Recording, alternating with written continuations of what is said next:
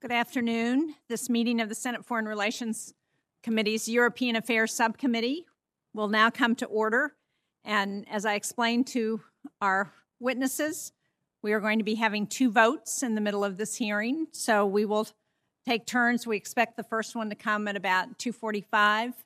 So we will just try and take turns going to vote, and hopefully that way we don't have to stop the hearing.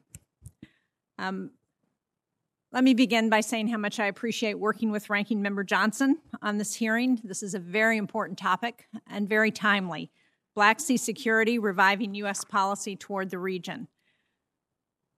And very much appreciate the three very expert witnesses we have this afternoon.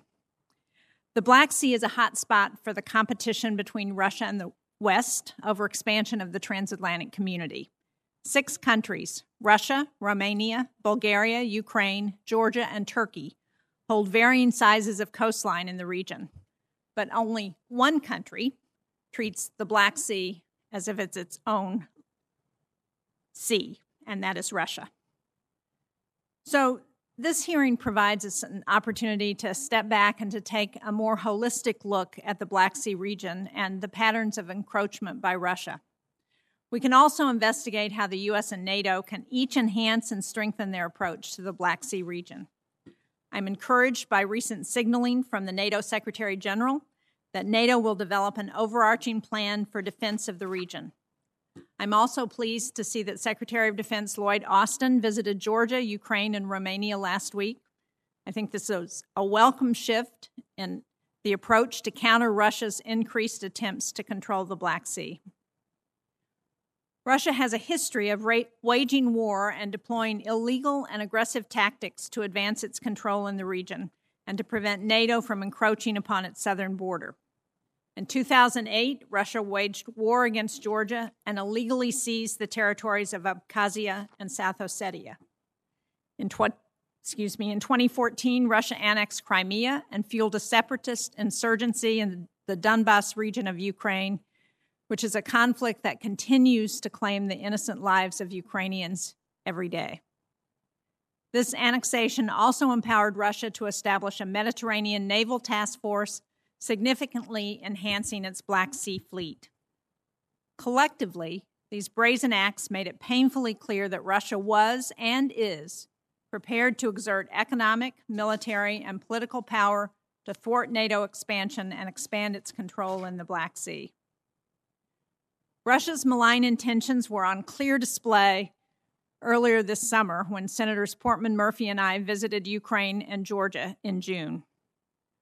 We went to the border with South Ossetia, where we witnessed Russia's ongoing borderization and hostile actions against Georgia. What appeared to be minor territorial aggression from Russia, such as continuing to move the fence further away from the boundary line with South Ossetia, is part of a larger pattern of Russia's bellicose behavior that must continue to be condemned.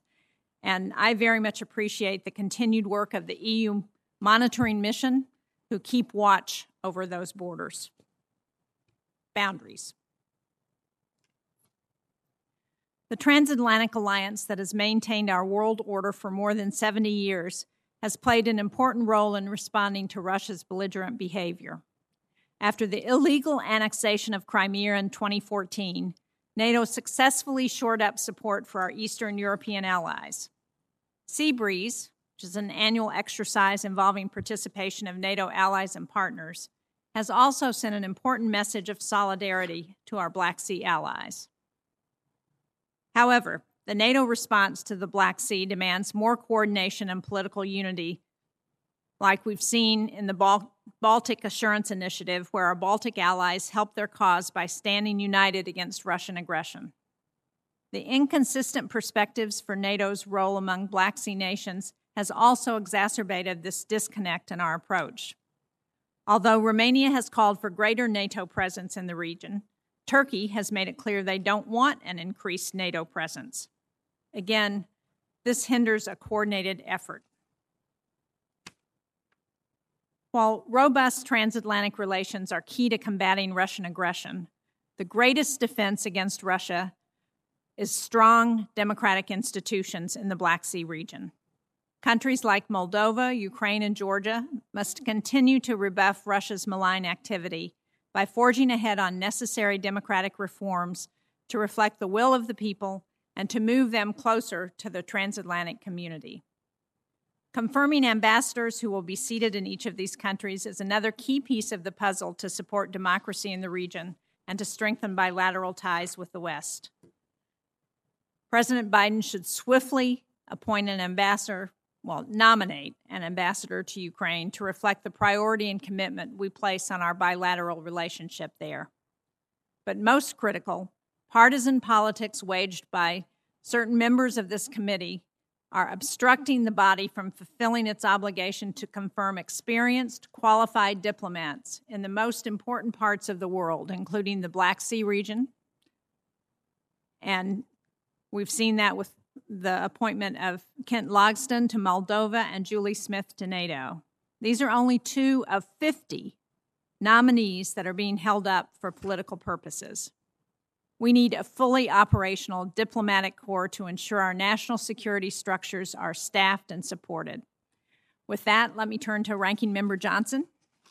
Thank you, Madam Chair. I also want to welcome our witnesses. Thank you for your detailed testimonies, and I'm looking forward to hearing your oral testimonies and your answers to our questions. I also want to thank Madam Chair for holding this hearing. I think I'll just ask that my opening statement to be entered in the record. An awful lot would be repetitive of what you just said, which I think should send a very strong signal. I think maybe that's the most important part of this hearing, is the signal it sends to the region how strong the bipartisan support is for this region and for these nations that are really trying to struggle under the constant assault, both physical as well as just mental disinformation, assault from Russia. So, I hope people in the region understand that. I think it's a good sign. I hate to bring up kind of the 800-pound gorilla in the room, though, because as I read the testimonies, as I listen to Senator Shaheen's opening statement, I think an awful lot of what's going to be suggested here is going to be talking about American leadership. And of course, you can only lead if you're strong. And right now, the first 10 months of this administration, strength is not exactly what's been projected. I don't think I have to go into detail, but not to steal the thunder from Mr. Townsend's opening statement, his final line is, it does not have to be the U.S. that shoulders the burden alone, but it does fall to the U.S. to lead the way. And I think that's crucially true, but in order to lead, we must be strong. We need to project strength. And unfortunately, that does not appear to be the path that this nation is on right now. But anyway, appreciate the hearing. I think the strong bipartisan support is probably a wonderful outcome for it. Thank you. Thank you very much, Senator Johnson. We will submit your testimony for the record or your opening statement for the record. And I will also point out that I've received written statements from a number of embassies representing Black Sea countries, which outline their respective initiatives in the region and include recommendations for enhancing U.S. policy.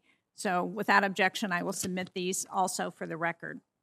As I said earlier, we have 3 real experts on the Black Sea region who are here to share their thoughts with us today. Let me begin by thanking our first witness, Jim Townsend. He is currently the Adjunct Senior Fellow in the Transatlantic Security Program at the Center for a New American Security. After 8 years as Deputy Assistant Secretary of Defense for European and NATO policy in the Obama administration, Jim Townsend completed more than 2 decades of work on European and NATO policies in the Pentagon, at NATO, and at the Atlantic Council. Our second witness is Dr. Alina Polyakova. She's President and CEO of the Center for European Policy Analysis. She is a recognized expert on transatlantic relations with over a decade of deep expertise on European politics, Russian foreign policy, and digital technologies. And our final witness this afternoon is Ian Brzezinski. He currently serves as a senior fellow at the Atlantic Council, supporting its Brent Scowcroft Center for Strategy and Security and its Europe Center. He served as Deputy Assistant Secretary of Defense for Europe and NATO Policy from 2001 to 2005, during which his responsibilities, like Mr. Townsend's, included NATO expansion, alliance force planning and transformation, and NATO operations in the Balkans, the Mediterranean, Afghanistan, and Iraq. We have much more extensive biographies on each of our witnesses that are available for members of the committee. So, with those introductions, let me ask each of our witnesses if they could try and keep their opening remarks to 5 minutes. We will submit the full testimony for the record, and we will ask you to go in the order in which I introduced you. So, Mr. Townsend, you will be first. Thank you. Chairman Shaheen, Ranking Member Johnson, and members of the Subcommittee on Europe, thank you for the opportunity to appear before you today to discuss Black Sea security. The U.S. faces a threat from Russia along a frontier, beginning in Alaska and ending in southern Europe at the Black Sea, the anchor of NATO's southern flank. Along this line, almost daily, Russian forces test the defenses of NATO allies and partners. Russia also employs gray area tactics such as cyber attacks, disinformation, or aggressive military exercises to bully or intimidate these nations. For the Russians, a critical part of this frontier is the Black Sea region, not just because it is home to Russia's Black Sea fleet and an important trade route for Russian exports, but more importantly, as a defensive buffer and bastion that protects Russia from threats emanating from the south and from which Russia can project power outwards into the Mediterranean and the regions surrounding the Black Sea.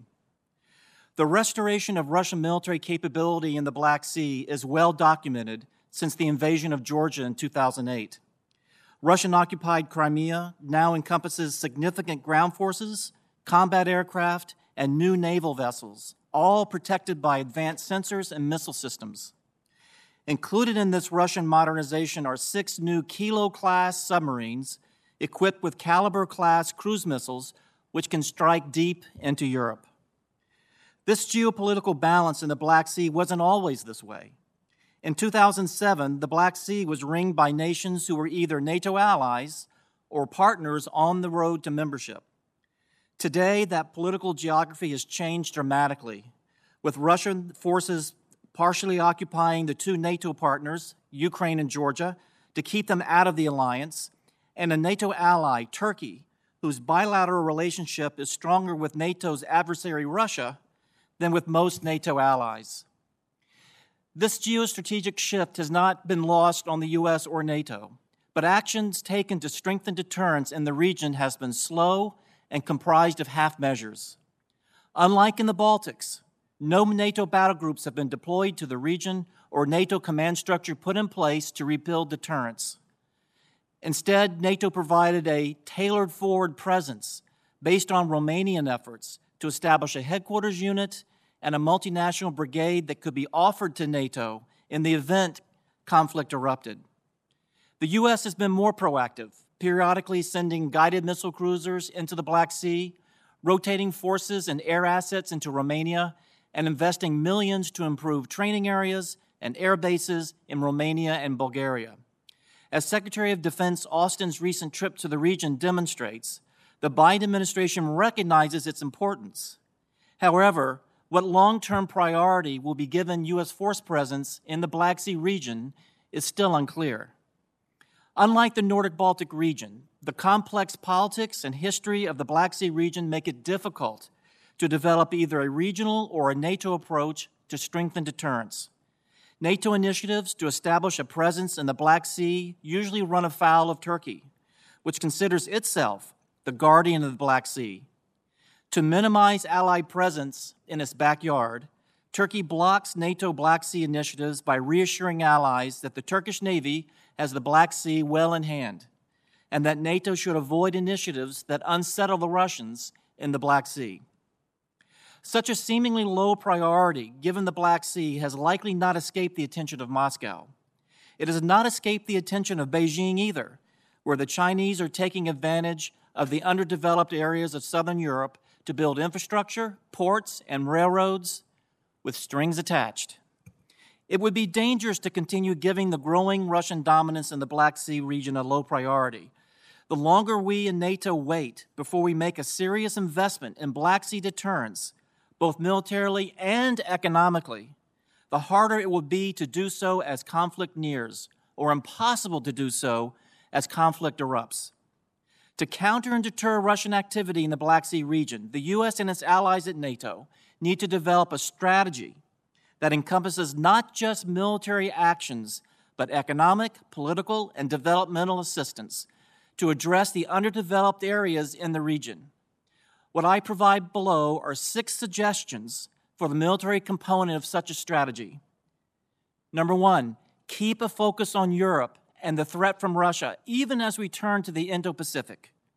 As the administration drafts its global posture review, U.S. military posture in Europe should reflect a high priority to strengthening deterrence in the Black Sea region. Number 2, rebalance NATO force structure in Europe. NATO command and force structure needs to be rebalanced with a focus on NATO's southern flank. The rebalancing should include NATO making the Black Sea regional plan a high priority for accelerated completion, as well as upgrading its tailored forward presence with a NATO battle group. Additionally, the Romanian-run headquarters multinational Corps Southeast should become a standing NATO regional command. Number 3, increased presence of NATO and U.S. forces in the Black Sea region. The rhythm and number of NATO and allied deployments and exercises can still be increased so that there is almost a permanent presence of NATO forces in the region, with allied navies taking part in rotations to the Black Sea to provide a constant naval presence. Number 4, improve maritime domain awareness and intelligence collection and analysis in the Black Sea region. Romania could host a Black Sea Intelligence Fusion Center to develop a common operating picture of Russian activity in the Black Sea, analyzing intelligence collected from periodic rotations to Romania of NATO, partner, or allied assets such as drones or P-8 maritime patrol aircraft. Number 5, repair relations with Turkey. The United States and Turkey need to repair their formerly close relationship. To do this, we must help the Turks find a way out of the corner they've painted themselves into by buying the S-400 and being expelled from the F-35 program. We must also find a way to meet the Turks halfway in their tech transfer desires in a Patriot air defense system purchase. Finally, we should accelerate the time when we can wind down, honorably, the U.S. military relationship with the Syrian Kurds in the fight with ISIS. Finally, last point, security assistance. Romania, Bulgaria, Ukraine, and Georgia can take on an even greater role in Black Sea security if provided a tailored, targeted, multi-year security assistance funding package that helps them acquire capabilities such as reconnaissance drones, anti-submarine warfare platforms, mining, and anti-ship missile systems. These are 6 suggestions to improve NATO deterrence in the Black Sea region. But what is especially important is the development of a strategy that can weave military and economic and financial initiatives together to reduce the vulnerability of this region to intimidation and exploitation. It is not too late to develop such an integrated strategy and to bring allies, partners, NATO, and the European Union along to help implement it. But such a strategy will not work without U.S. leadership. It does not have to be the United States that shoulders this burden alone, but it does fall to the U.S. to lead the way. Thank you very much, and I look forward to your questions. Thank you very much, Mr. Townsend. Dr. Polyakova. Chairwoman Shaheen, Ranking Member Johnson, distinguished members of the subcommittee. It's an honor and privilege to address you today on this critical issue for United States national security. Thank you for inviting me to speak. Since our founding, SEPA, the organization I head, has worked to raise awareness on the strategic importance of the Black Sea region for the United States and our allies. But with the caveat that the views I discuss here today do not represent those of the organization, which takes no institutional position. The Black Sea region is strategically critical to broader transatlantic stability. It is where Russia, Europe, the Middle East, the Balkans, and the Caucasus come together. And it's also the locus of the Kremlin's tests against the alliance credibility and resolve, which have escalated over the last 2 decades in the conventional and non-conventional domain. Russia sees the Black Sea region as a core area where it can achieve its foreign policy objectives. The first one being desire to undermine NATO by pressuring Ukraine, Georgia, and Moldova at the same time, countries that Russia sees as its sphere of influence and where it has incited so-called frozen conflicts or gray zones. Crimea, which Russia seized illegally in 2014, is key for these efforts. Today, the Russian efforts to militarize Crimea have turned the peninsula into an unsinkable aircraft carrier, allowing the Kremlin to build capabilities and project power far, far beyond the Black Sea region. Russia also retains leverage over Ukraine by blocking access to key ports and undermining the freedom of navigation. It's important to note that just this week, some 20 warships and auxiliary Russian vessels were involved in the latest Russian exercises to intimidate NATO partners and allies. The Black Sea is, of course, a testing ground for Russia's full-spectrum warfare, most notably in the cyber and information domain. And we have to understand that Russia's military aggression always occurs in concert with asymmetric tactics. Disinformation in particular accompanies Russian military aggression, as we just saw this summer with the incident with HMS Defender. Such campaigns produce a fog of war environment where the risk of direct conflict is increasingly likely, and we are ill-prepared to deal with this kind of hybrid warfare. It must be said that while Russia has established itself as the dominant power in the region, the Kremlin's capabilities are limited, and we still have time and must turn back the tide with strategic U.S. leadership and commitment to ensure that the Black Sea does not become a permanent security black hole. We must respond to Russian hybrid threats while simultaneously building long-term stability and security in the region. To do so, I elaborate quite a few recommendations in my written testimony. I will highlight just 3 buckets here. First, that such a strategy for U.S. leadership in the Black Sea must see resilience, both in terms of economic and democratic resilience, and invest with a long view towards the region. What we can do in that regard is support independent media, investigative journalist groups, and media literacy education across the entire Black Sea region. These kinds of groups, the independent media sphere in particular, is the best bulwark to protect against Russian disinformation. To that end, with our limited resources, and we have to admit that we have a bandwidth issue in the United States and a priority issue, but we can get the most bang out of our buck if we prioritize Ukraine, Moldova, and Georgia, the non-NATO, non-EU member states that require the most support and have the fewest access to those resources. We must encourage economic investment as a tool for broader regional cooperation and cohesion by first delivering on the U.S. commitment to the 3 Cs initiative, which was proposed under the last administration, the $1 billion commitment. And we must provide alternatives to Chinese investment, which is actively playing a role to undermine regional cohesion, and particularly in the telecom and broader IT infrastructure. For that, the 2021 Transatlantic Telecommunications Security Act is key. Number 2, we have to work with regional allies to establish a dialogue around a shared understanding of Black Sea security. The 6+1 dialogue, including Bulgaria, Georgia, and Moldova, has to be a part of it as well. Romania, Turkey, and Ukraine, and the United States can align on a shared vision for the region and engage Turkey. While Turkey has been a very challenging ally, in the Black Sea is an area where Turkey is at odds with Russia, and we should use that to continue to engage Turkey and move beyond our quarrels over S-400 and F-35. Lastly, we have to emphasize a strategy that includes responding to non-conventional threats in the cyber and information domains. In this regard, we should consider opening an operational hub in the region. Romania is the most natural partner and ally for this, to coordinate NATO and EU efforts in the hybrid domain, particularly in cyber operations and Russian disinformation efforts. Undoubtedly, limited U.S. resources and bandwidth will mean a greater role for U.S. allies in the regions. in the region, particularly NATO and the European Union. The US will have to do more with less, but the Black Sea is where relatively limited resources can make a profound difference for long-term allied resilience and US global leadership. Thank you. Thank you very much, Mr. Brzezinski. Thank you, Chairman Shaheen. Can you hear me? Thank you. Can you hear me now? Fantastic.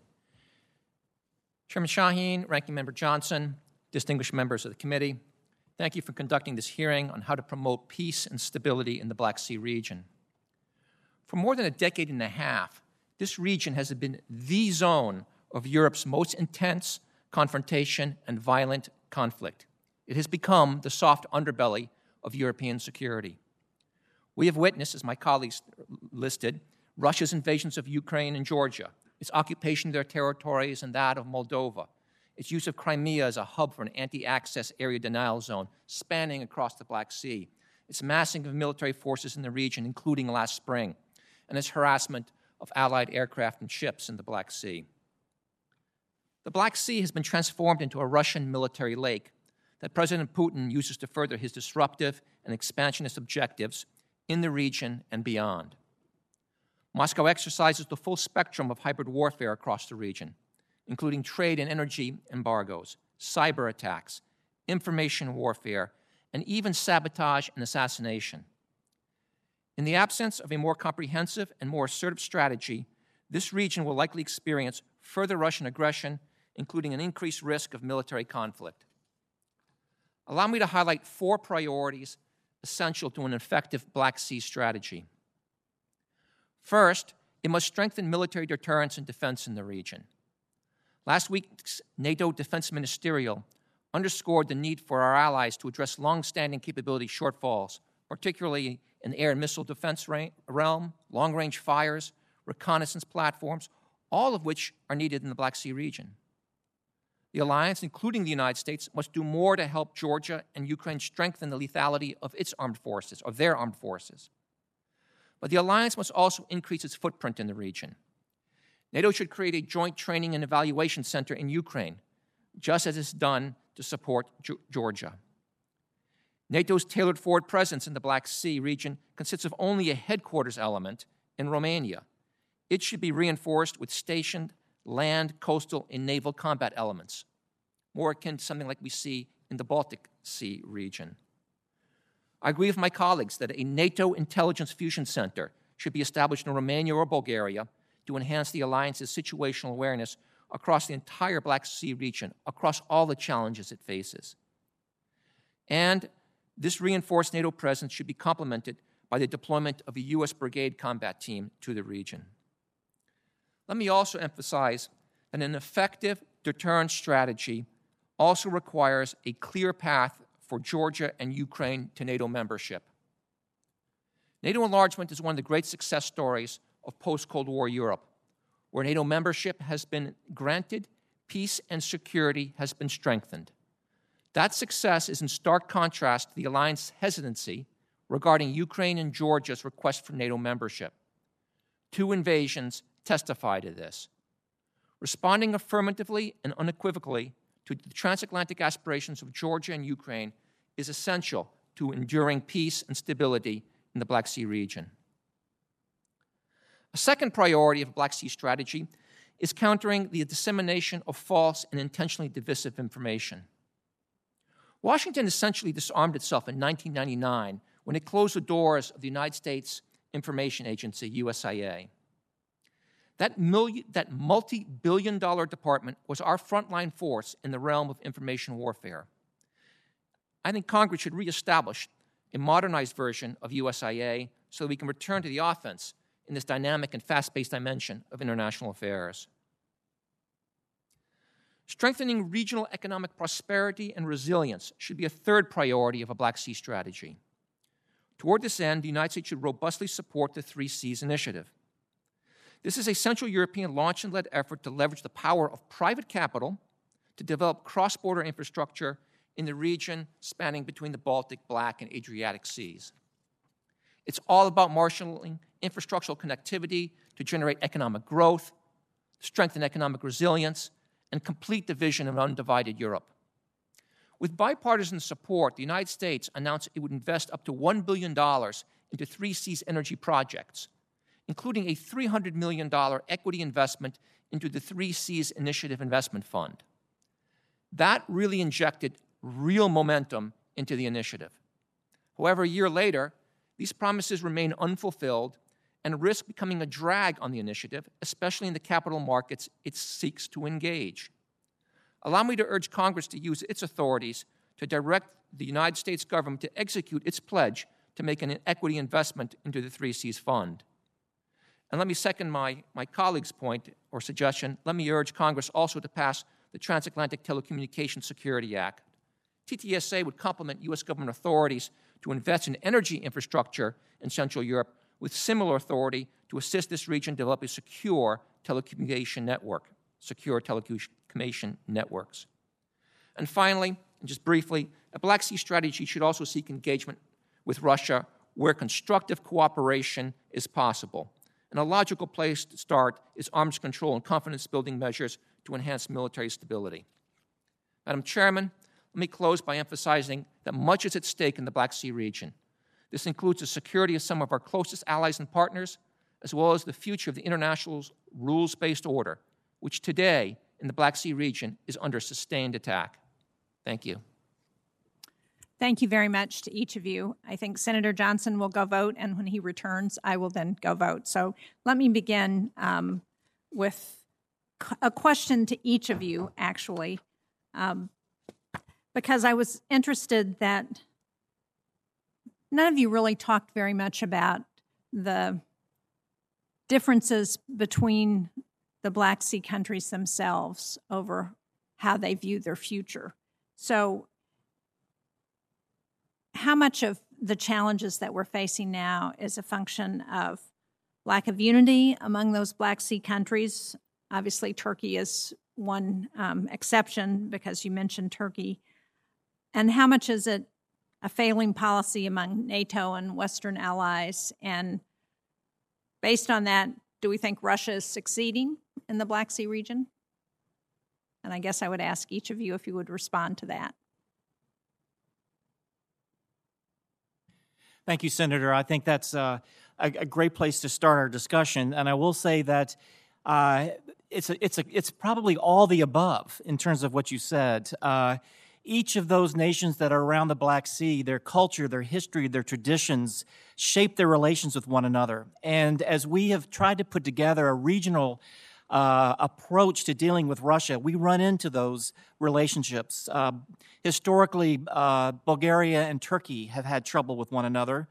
Politically, in Sofia and Bulgaria, the government has traditionally leaned towards their old relationship with Russia, particularly in the intelligence communities, and so it's a bit more of a tender feeling towards Moscow than you would find next door in Romania.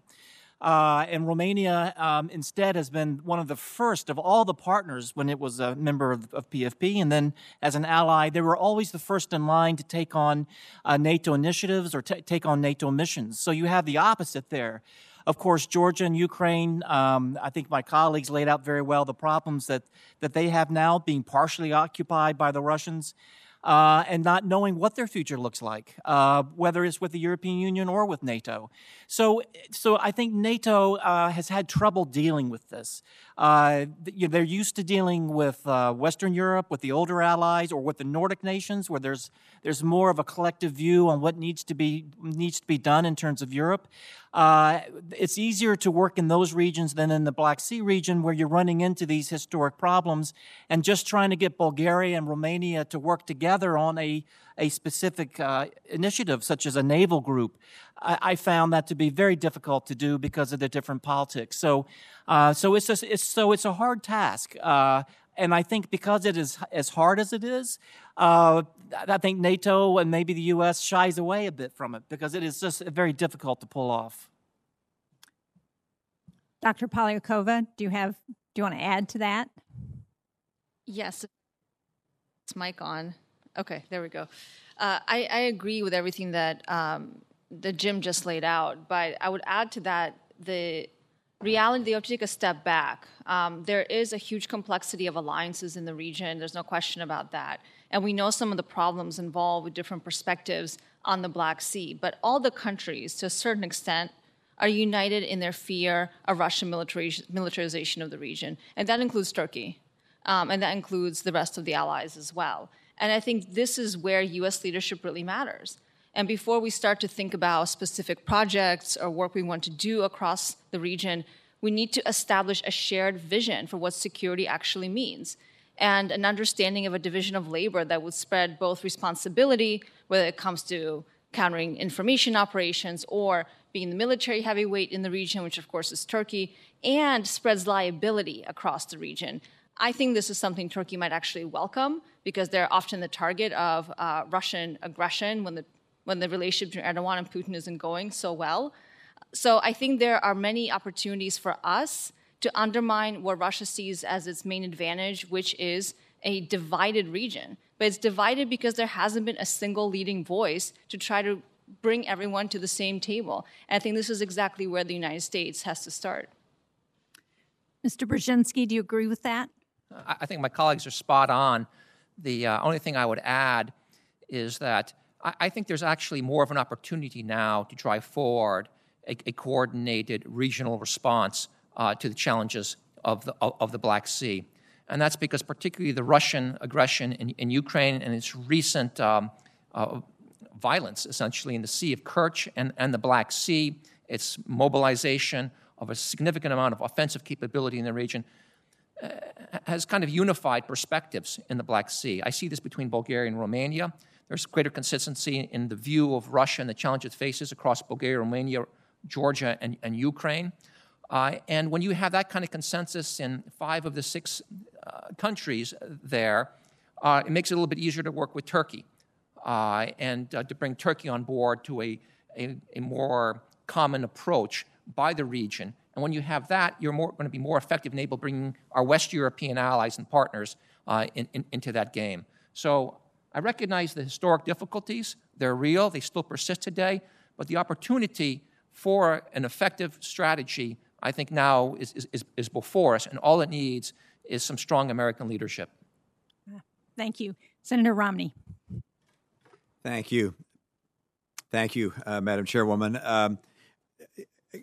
Mr. Brzezinski, you indicated that you thought that there should be a path to NATO membership potentially for Ukraine, Georgia. There have been some that have argued that putting such a path in place would give Russia the excuse they want to incur even more aggressively militarily in their territory. Is that something that you or Mr. Townsend or others are concerned about?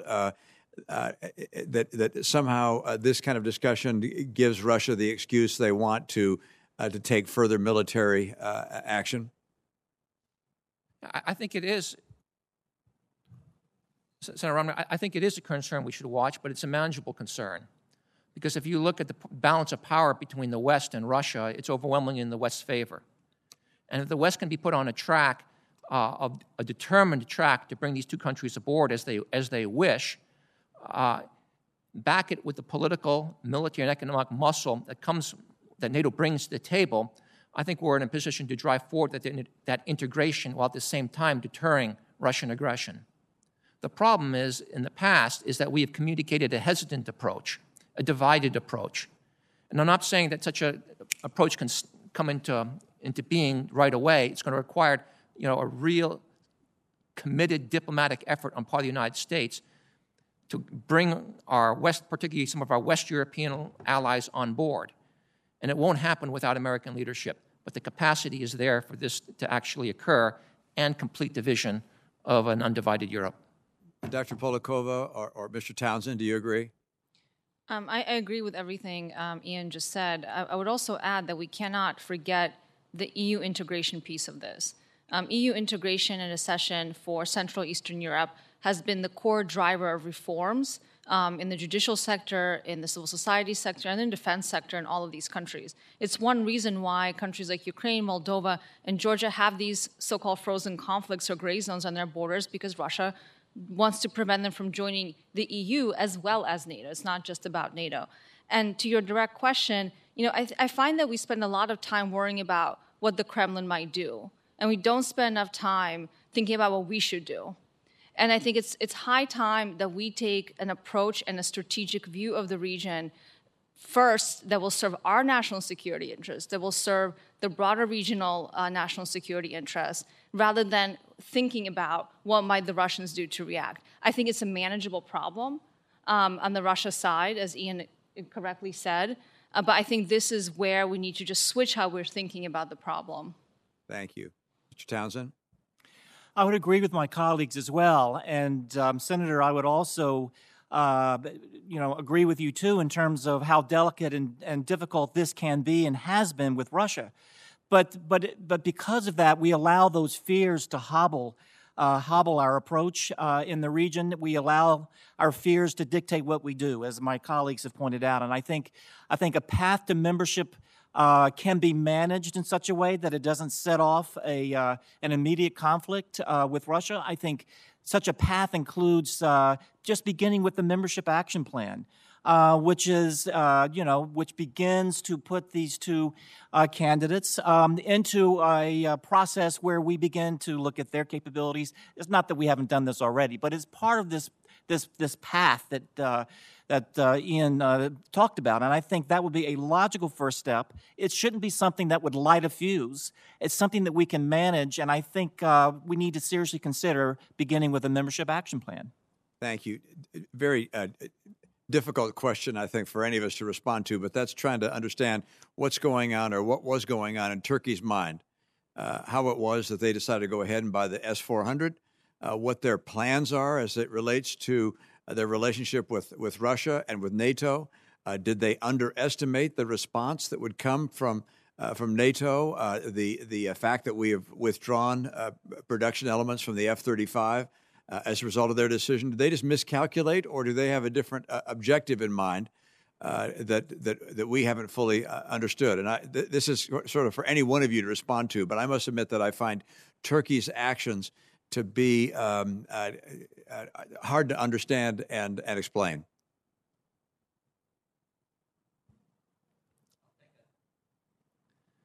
Senator Romney, if I could just add another point on NATO enlargement. If you look at the history of the debate on the extension of NATO membership to the Baltics, the same arguments were made that are made today about the risk of Russian launching a military response to a membership action plan for Ukraine. So we've been through that debate before, actually. Regarding Turkey, which is a much more complex question, I always sit back and I think, why is Erdogan doing this? And I emphasize the word President Erdogan. It's really not Turkey. It's one individual. And the risk of using this phrase, in fairness to him, his relationship with the United States hasn't been ideal. From his point of view, he's had to endure the consequences of the U.S. invasion in Iraq and instability and the consequences and instability of that region. The refugees that were driven in his country by that, by U.S. Syria policy. He associates an assassination attempt, which nearly got him, to many officers that were trained in the United States. So there are many reasons from his perspective that the relationship with the United States hasn't been ideal. I am not justifying his perspective. You're asking, why is he doing what he's doing? So that kind of broke, I think, his trust with the United States and pushed him onto a vector where he's trying to find this middle way between East and West, between the great powers, between Europe and the Middle East, between Russia and the United States. And that's why he continues to sustain NATO's role in Turkey's role in NATO, serving as a host for NATO headquarters, contributing to NATO missions, but at the same time is dangerously flirting with Putin as a means to keep his independence and perhaps his view as a check on the West, which he no longer trusts as much. And it's a dangerous flirtation. And this S-400 is extremely significant because he's basically not just buying a system, but he's he's integrating into the core of the armed forces, the Turkish armed forces, Russian intelligence.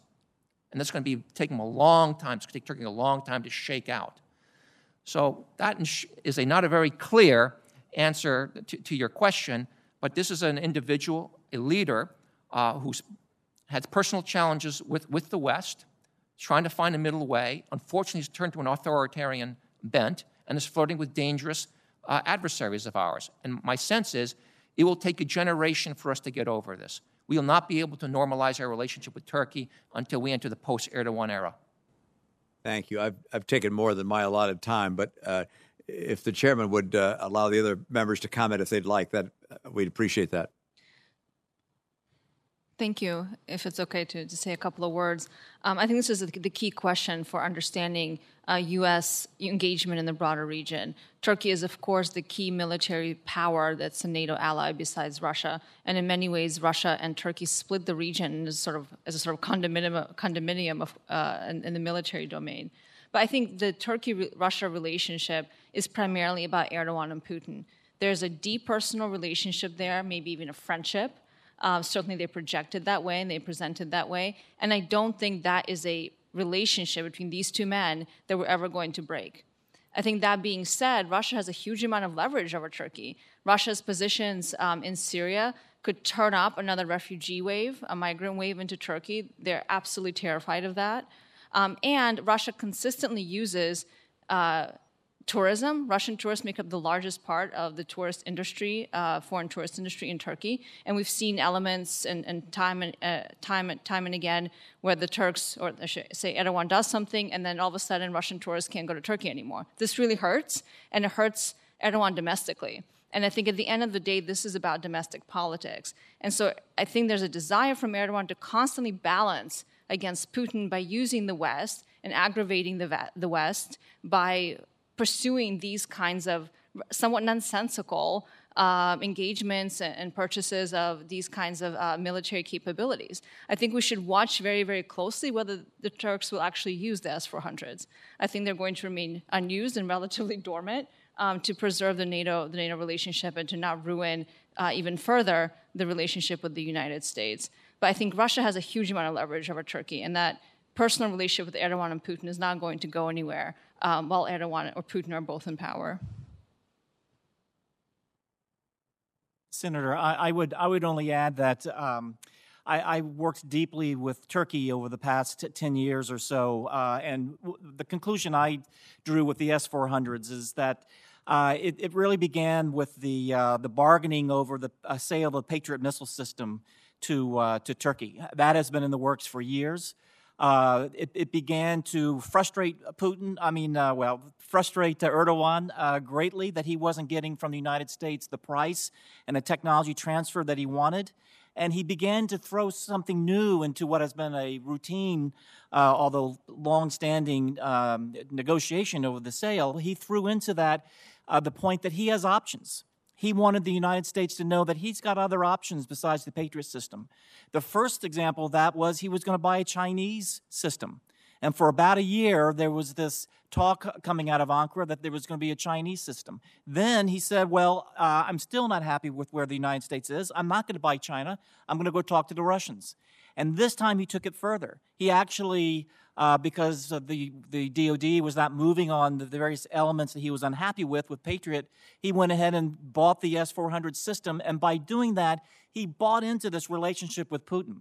And it's not a relationship that's based on love or friendship or interest. It's really based on these two autocrats using one another to take forward, whether it's regional or vis-a-vis the United States, to take forward their own agendas, working with one another on this. If you see where the Russians and the Turks are in Libya in terms of the problems there, or in Azerbaijan, or in other regional issues in the area, usually the Russians are on one side and the Turks on the other side. So this relationship is one based primarily on those two personalities and how they use one another to signal or to try to get leverage over the United States particularly. And so we've just got to break that vortex, because at the end of the day, we need to return to that close relationship with Turkey.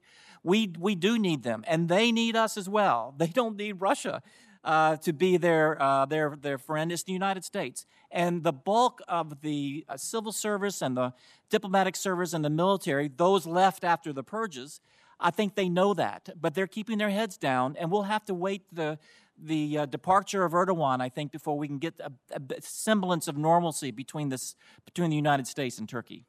Thank you. Mr. Chairman, I think that's you, Chris.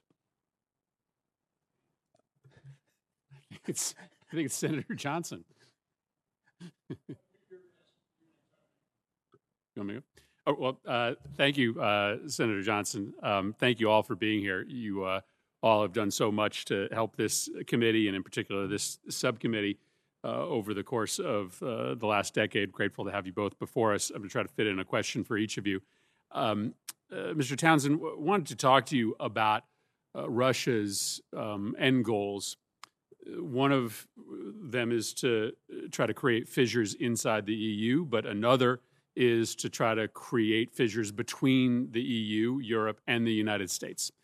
And I think we have to have our eyes wide open as to the ways in which they use both their official means of communication, but also their surrogates and their propaganda channels, both inside Europe and inside the United States, to try to break us from each other. I think about what's happening in Romania and Bulgaria today as an example. Can you just give us an example or two of the ways in which Russia is trying to split the United States from Europe, and make sure that this committee is going into some of these questions about the future of U.S.-European cooperation fully cognizant of what Russia's motives are here?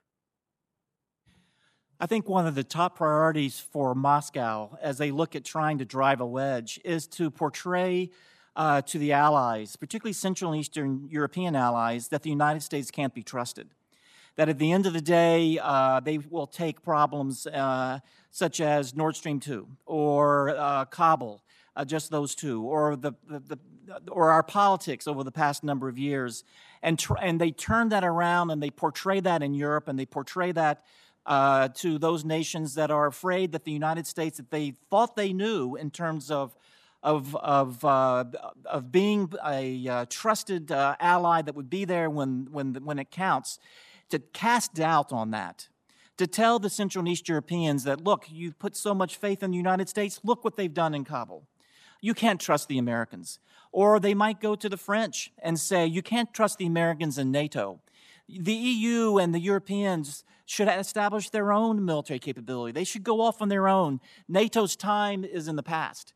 NATO's great champion, the United States, is no longer interested in Europe.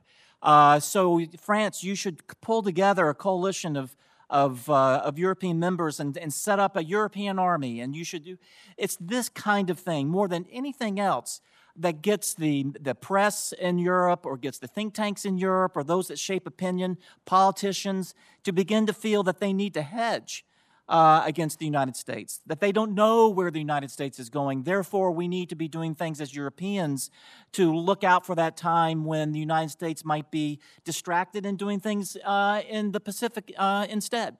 That is one of the major tools that they use to drive that wedge, is to insert into the European mind that the United States is not what it used to be. The United States can't be trusted to come. There's got to be other alternatives. And we, Russia, have some great ideas to have a Europe without the United States that would be better than a Europe with the United States. So we need to be positioned in order to counteract that narrative, and that's why it's so egregious that we don't have ambassadors, and that we have had a logjam here in Congress trying to get our diplomatic team deployed to Europe. For instance, right now, one of the leaders who's being held up in the Senate is the Assistant Secretary for Europe, the person who would coordinate pushback on this narrative. But another way that we can push back on this narrative is by funding independent, objective media sources. Ms. Polikova, you've done a lot of work on this topic. You talk about it in your written testimony. The idea that we're spending the same amount of money on our entire anti-propaganda budget, housed at the Global Engagement Center as we do on one single littoral combat ship seems to be a gross misallocation of resources today. Can you talk a little bit about whether we are allocating enough resources in and around the Black Sea region in particular to try to combat against Russian narratives in the ways that we support objective media sources, fact checkers throughout the region? Thank you, Senator. And I know you're very familiar with the region and have visited the region quite often, so you know some of these issues quite well. Thank you for your question. Just a couple of thoughts there.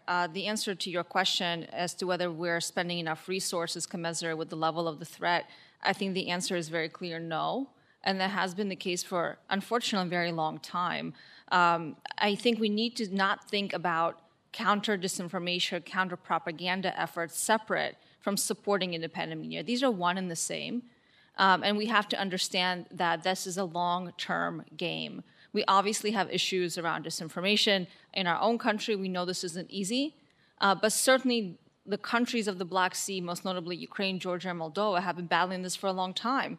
And I think, unfortunately, what I've seen in the last couple of months, and I was in Ukraine just in September, is what Jim just outlined about Russian messaging, about the lack of U.S. reliability, the lack of U.S. leadership, the lack of U.S. just care and involvement in the region, and the lack of our capability to act has been very effective. These are the pictures from Afghanistan, the chaos that ensued as part of the withdrawal was all over Russian media. And again, this was propaganda, but these were real photos. So I want to be clear about how well the Russians are using U.S. foreign policy to drive our Central East European allies away from the United States, as well as to help mobilize these conversations around strategic autonomy, which are very, very dangerous in my view, because it serves the Russian interest and the Chinese interest. So to be clear, I think the Global Engagement Center is a good initiative, but it seems like we have done that, and then we thought, that's it, we're done. We solved the problem, and we certainly have not. If anything, has gotten far, far worse.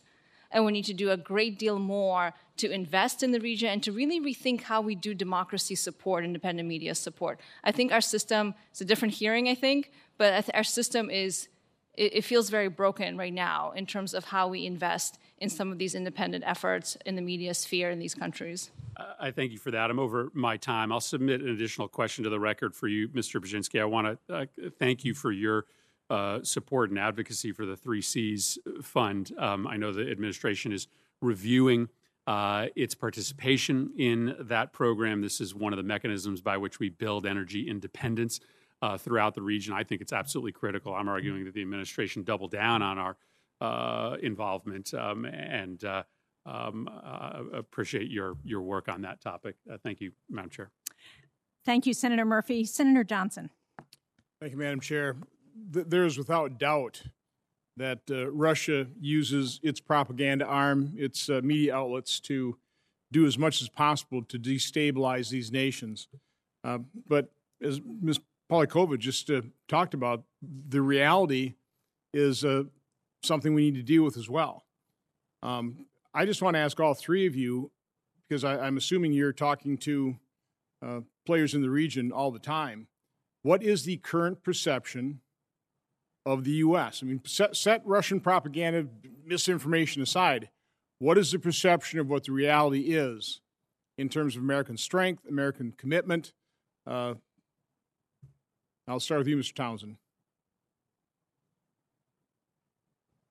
Thank you, Senator. That's an excellent question.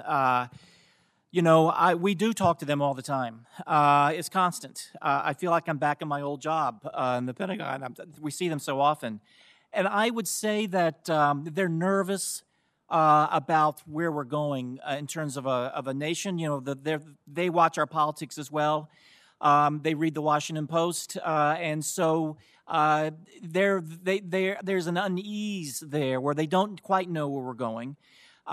They like the tone of the Biden administration. They like a lot of the rhetoric coming out of the Biden administration. From what I hear, they're waiting for some of the detail. They're waiting for some of the programs. What will things look like? I think not having ambassadors has had quite an impact.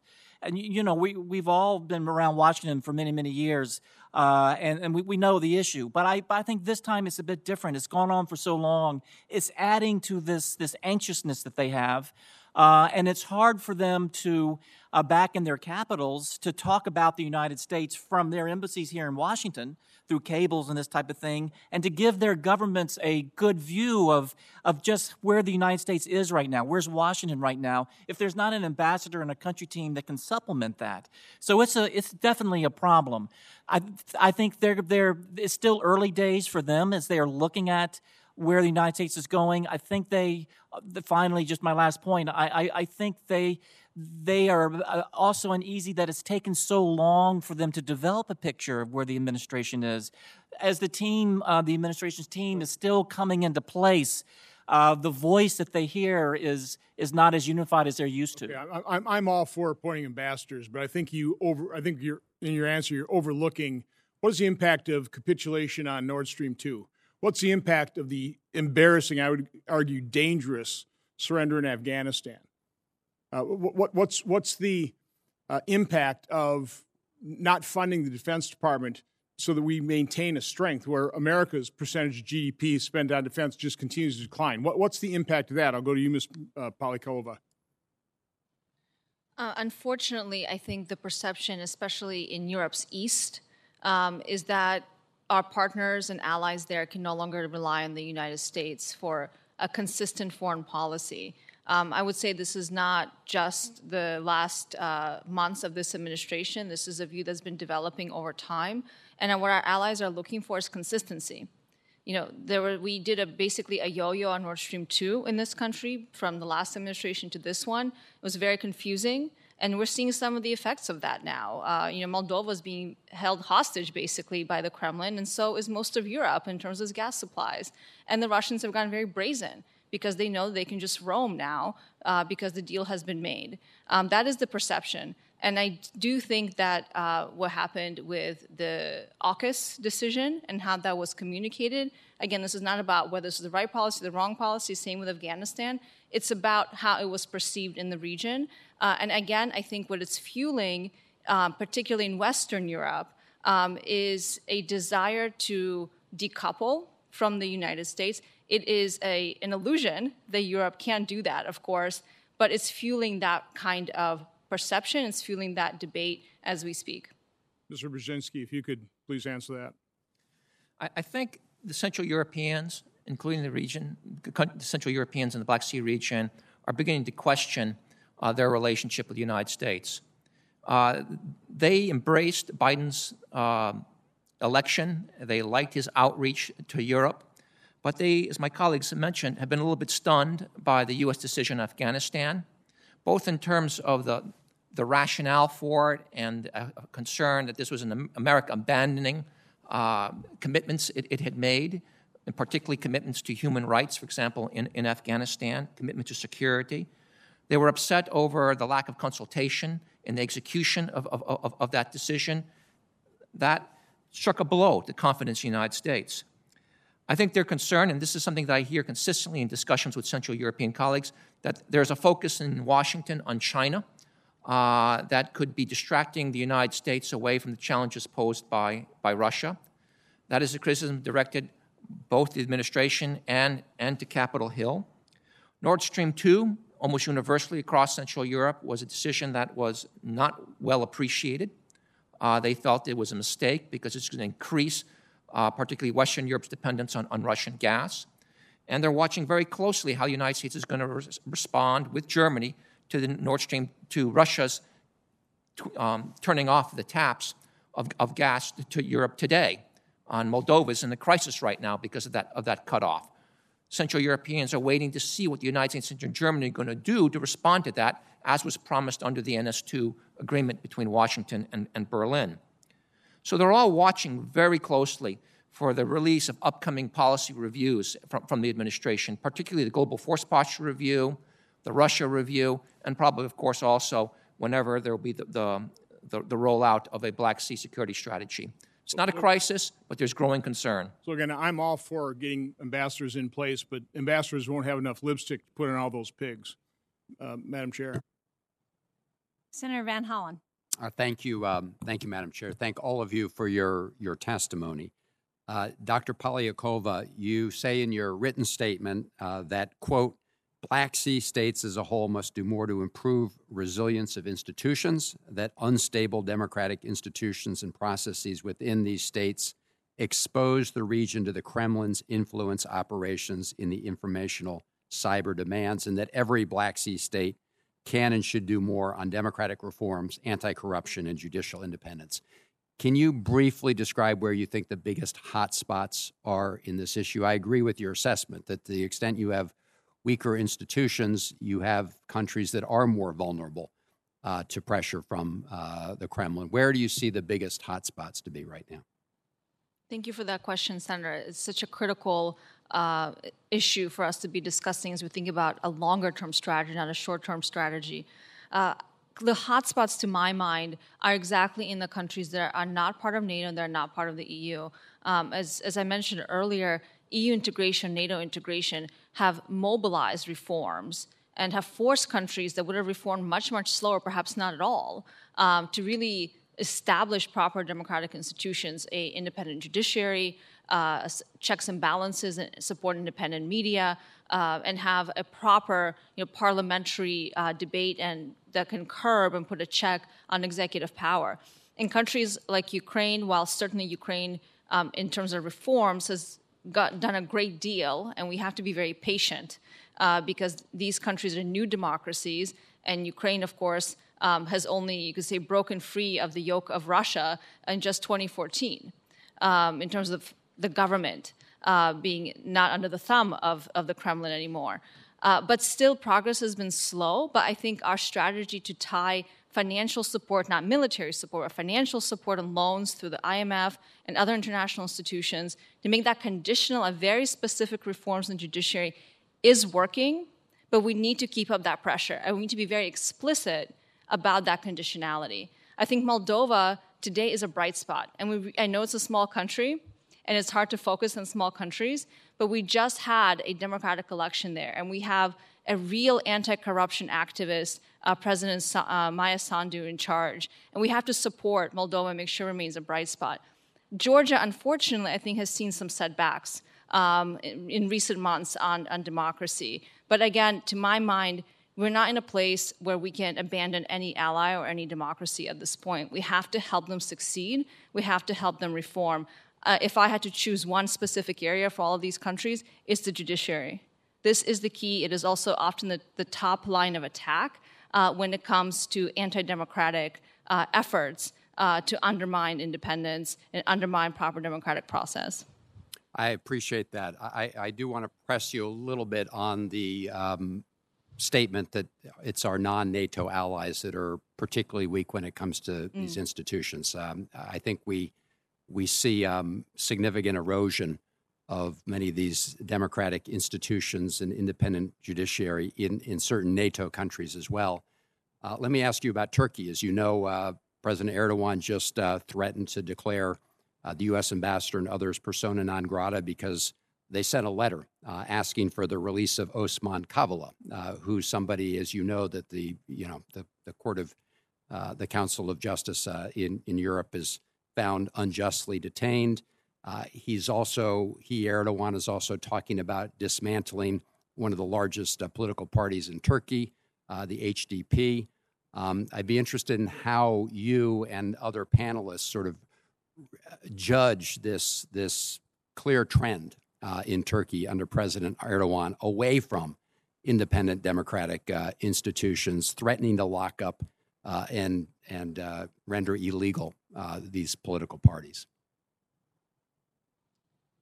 Thank you, Senator. I can start and then ask my colleagues to chime in on this very complex question of Turkey, which we knew would be talking about extensively during this hearing. And you're absolutely right. The democratic recession is not just a problem in the Black Sea. We see that in EU member states and NATO member states, unfortunately. And we have to think about what tools do we have, carrots and sticks, to push these countries in the right direction. I think this is a huge question for this administration and for the United States more broadly. But in Turkey specifically, certainly the trends we've seen under President Erdogan have been beyond deeply concerning. And it's hard to see a reversal in Turkey, certainly not under Erdogan, but hopefully after Erdogan's time is up, which we don't know when that will be. But I do think that there is, because of the economic situation, a growing discontent among the population. There's a growing discontent among his supporters. And I think at the end of the day, a lot of the actions that we see Erdogan take, including this threat to expel the U.S. ambassador and others, are much more about domestic populist politics than they are about reality. But I think the reality is also that Erdogan doesn't seem to care as much about the international community's response in some of these cases, though I will say he did walk back that expulsion threat after some international pressure in that regard. So I think that also tells us that when we work with allies and we coordinate our efforts, they work. Senator, I stand with my colleague in everything that she said, and I would just add that it's going to take great patience from the United States so that we don't make things worse in terms of picking fights with him or rising to the bait, if you will, with Erdogan. He's very good at that. He's good at frustrating us and putting us in a position where we don't even want to have to deal with him.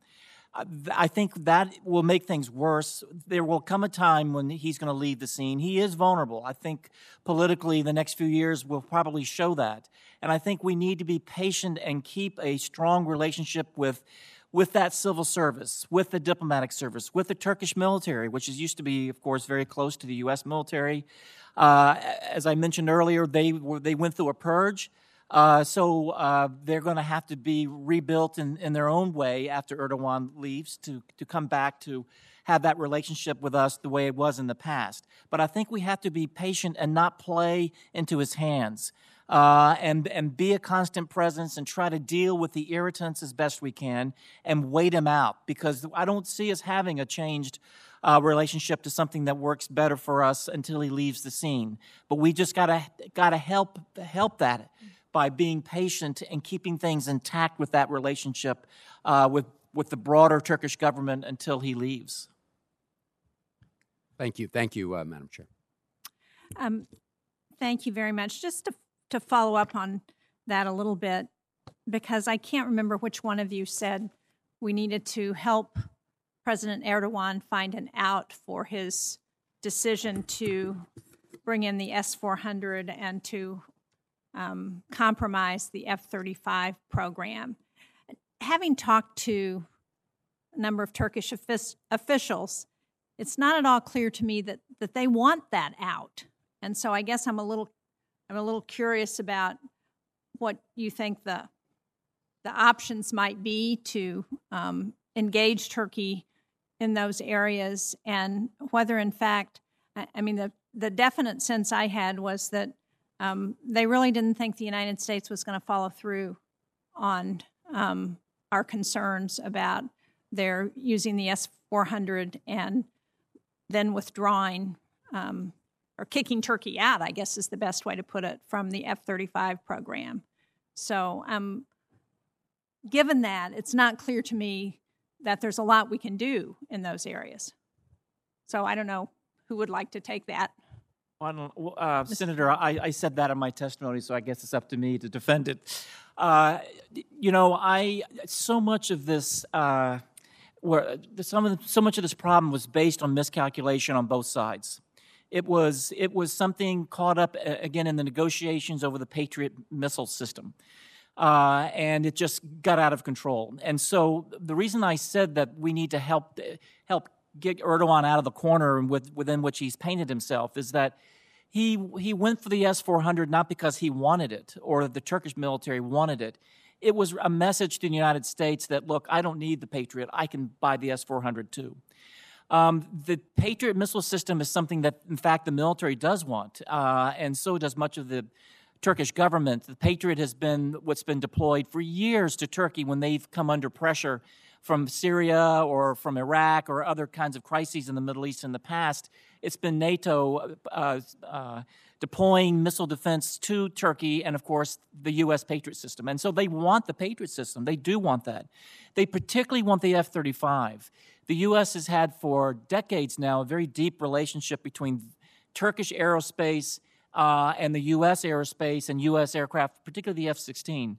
I've talked to the Turkish military over the past couple of months, and they told me very quietly they still want to keep going with the American platforms because so much of their industry, as well as their logistics and infrastructure, is based around that F-16. So if the question becomes, well, how can we deal with this S-400 that you already own and make sure it doesn't become a problem if you are then led into the F-35 program?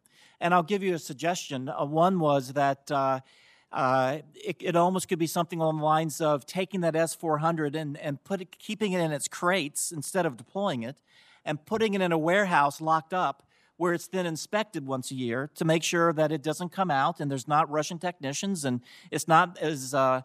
Brzezinski pointed out, it's not integrated into the Turkish air defense system, but it's there as a white elephant, and that we can be assured of that.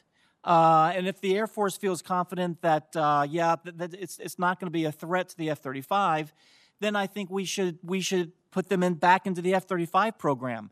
You know, they were supposed to make parts for the F-35. I think, in fact, they did.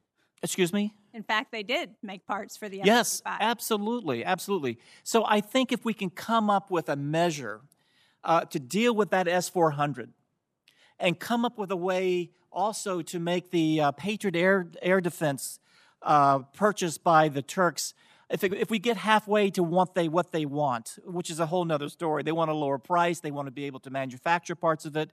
And we went into quite a bit of negotiations between Raytheon and the Turks on how to do that. If we can at least take care of that Patriot purchase, neutralize the S-400, and bring them back into the F-35, I think that they're all connected. And if we can come up with a way to do that, that will go a long way to bringing, at least on the military and the civil service side in Ankara, get us back into a place where we used to be. But until we can come up with something like that, we're going to be at a standoff. And I have no doubt about that. And what I'm questioning is Turkey's real interest, either on the part of President Erdogan and the people who are in charge, in making those changes that they would need to make in order to make that happen. And based on conversations that I've had, it's not clear to me that, in fact, they want to do that. I want to move to NATO expansion, though, because I guess, Dr. Polyakova, this is probably for you. I certainly support Georgia and Ukraine's aspirations for MAP for NATO. I think it would be very helpful. Obviously, they have some reforms that they need to make in order to be able to do that. But I worry if we if we continue to hold that out and we're not able to make that happen, because obviously there are a number of NATO countries who seem to have reservations about that undermines our efforts in both of those countries. Can you or any of you talk about what options we might have, and should we think about a different construct for NATO that might provide opportunities for countries like Ukraine and Georgia that really want to be members or be on a trajectory for membership and yet still have challenges within their own countries? Well, thank you so much, Senator. It's an important question, and I'm sure my colleagues will have a lot to say about that. Like you, I also believe that MAP for Georgia and Ukraine is the right path forward. Unfortunately, I think this conversation about Ukraine's security and also Georgian security has become too embroiled and too focused on MAP. And I think the reality is that given what you just described in terms of some NATO member states not supporting that process, and the reality that Ukraine, and I think Ukrainians realize that they're far away from NATO membership, a long ways away because of their own reforms in the defense and military sector, and of course questions about Russian occupation of Crimea and the continued low-level conflict in the Donbass. That being said, I think there's a lot we can do that is below MAP to build a closer partnership with Ukraine and Georgia. We're already doing some of that.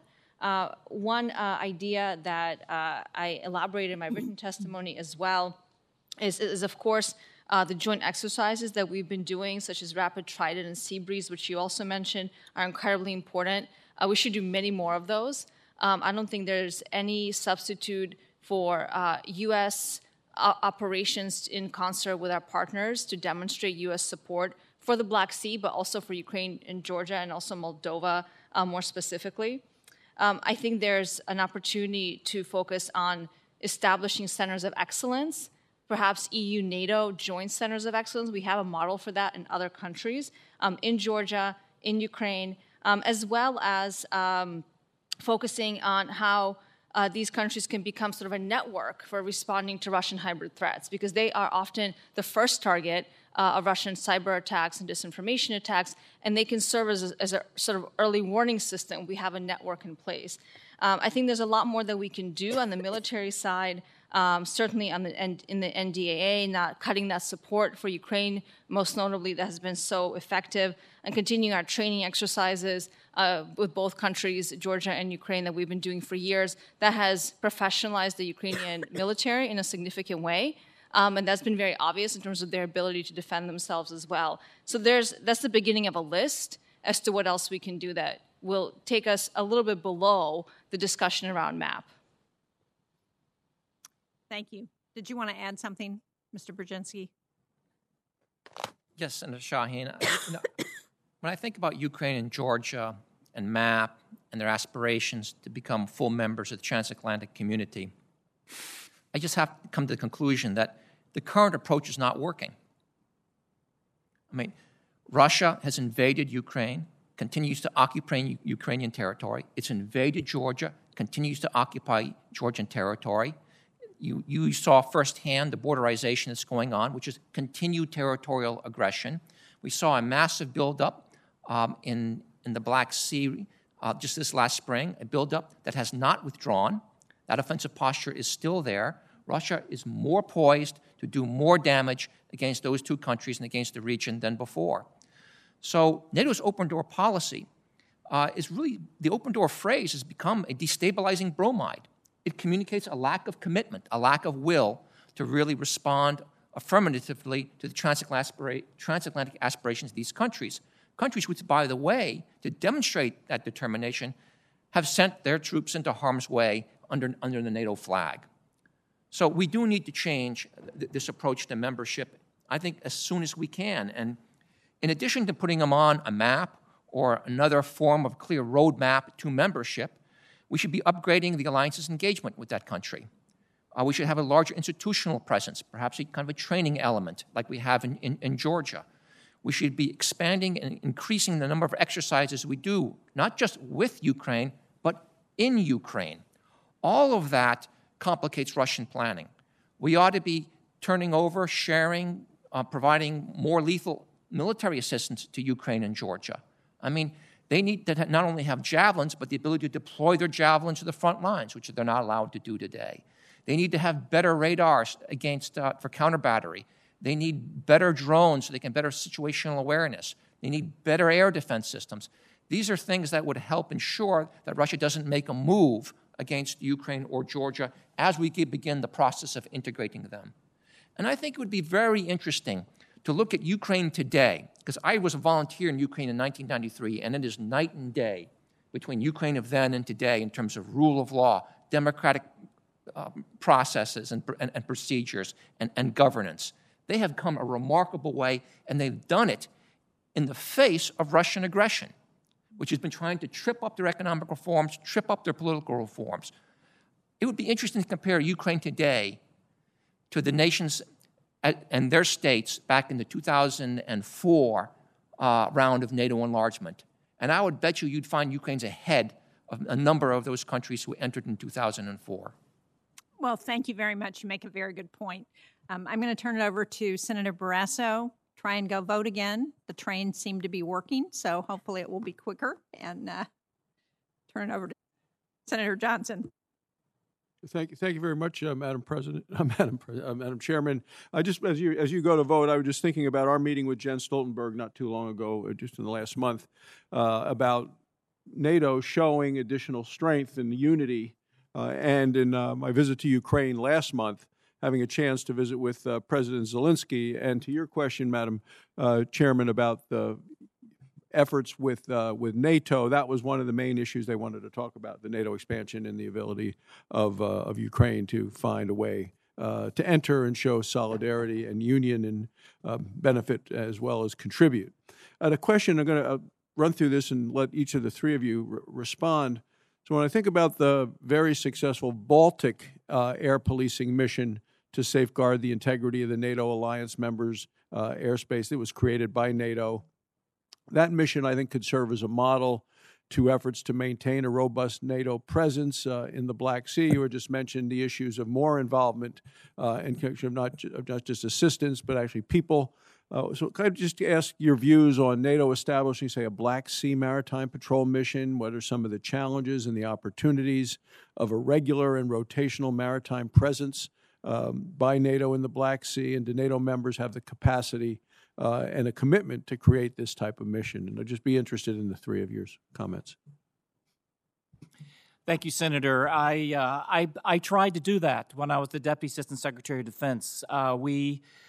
This back in 2016, we tried to, and NATO was working on developing a NATO naval presence in the Black Sea, and it was blocked by Turkey. So that's the problem. So we have to figure out, we still need to do that. So how do we do this in a way that we won't find ourselves blocked?